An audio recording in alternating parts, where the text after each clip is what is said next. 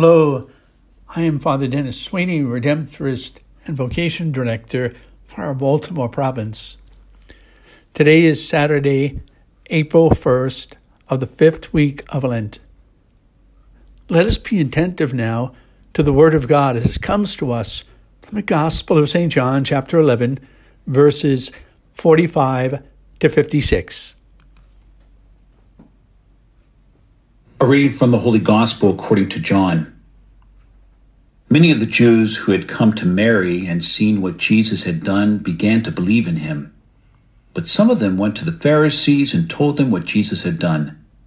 So the chief priests and the Pharisees convened the Sanhedrin and said, "What are we going to do? This man is performing many signs. If we leave him alone, all will believe in him, and the Romans will come and take away both our land and our nation." But one of them, Caiaphas, who was high priest that year, said to them, "You know nothing, nor do you consider that it is better for you that one man should die instead of the people, so that the whole nation may not perish." He did not say this on his own, but since he was high priest for that year, he prophesied that Jesus was going to die for the nation, and not only for the nation, but also to gather into one the dispersed children of God. So from that day on, they planned to kill him.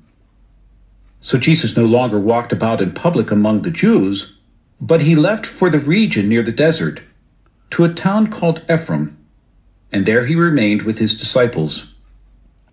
Now the Passover of the Jews was near, and many went up from the country to Jerusalem before Passover to purify themselves. They looked for Jesus and said to one another as they were in the temple area, "What do you think? That he will not come to the feast?" The Gospel of the Lord. Praise to you, Lord Jesus Christ. My dear brothers and sisters in Christ, listening to these words from chapter 11 of St. John's Gospel, we see that two rival camps were developing. St. John tells us many Jews who witnessed the raising of Lazarus from the dead were putting their faith in Jesus and beginning to believe in him. There were also those, despite witnessing such a miracle, held their disbelief in Jesus and reported the whole matter to the Pharisees. The Sanhedrin was convened, and the words spoken by Caiaphas that day to the chief priest and Pharisees lives immortal in the words of sacred scripture. Little did Caiaphas realize his spoken words crystallized the very plan of God for the salvation of the world. One of the truths St. John the Evangelist proclaims throughout his gospel is that Jesus Christ, true God and true man, is in complete control in every situation, in each moment and encounter that surrounds him. He is in complete control of his destiny.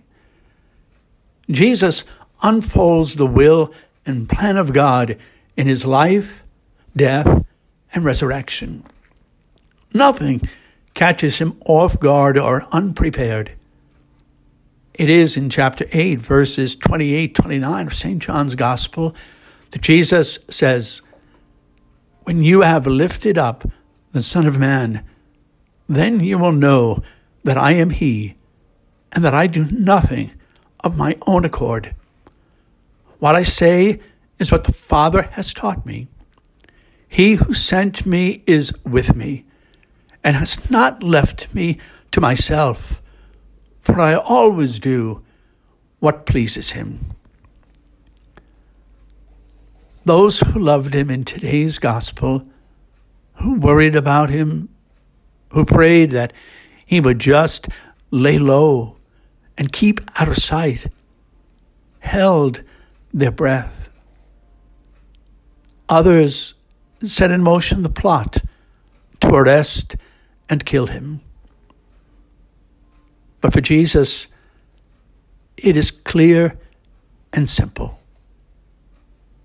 This is the will of him who sent me, that I should not lose even one of all those he has given me, but rather that I should raise them up on the last day.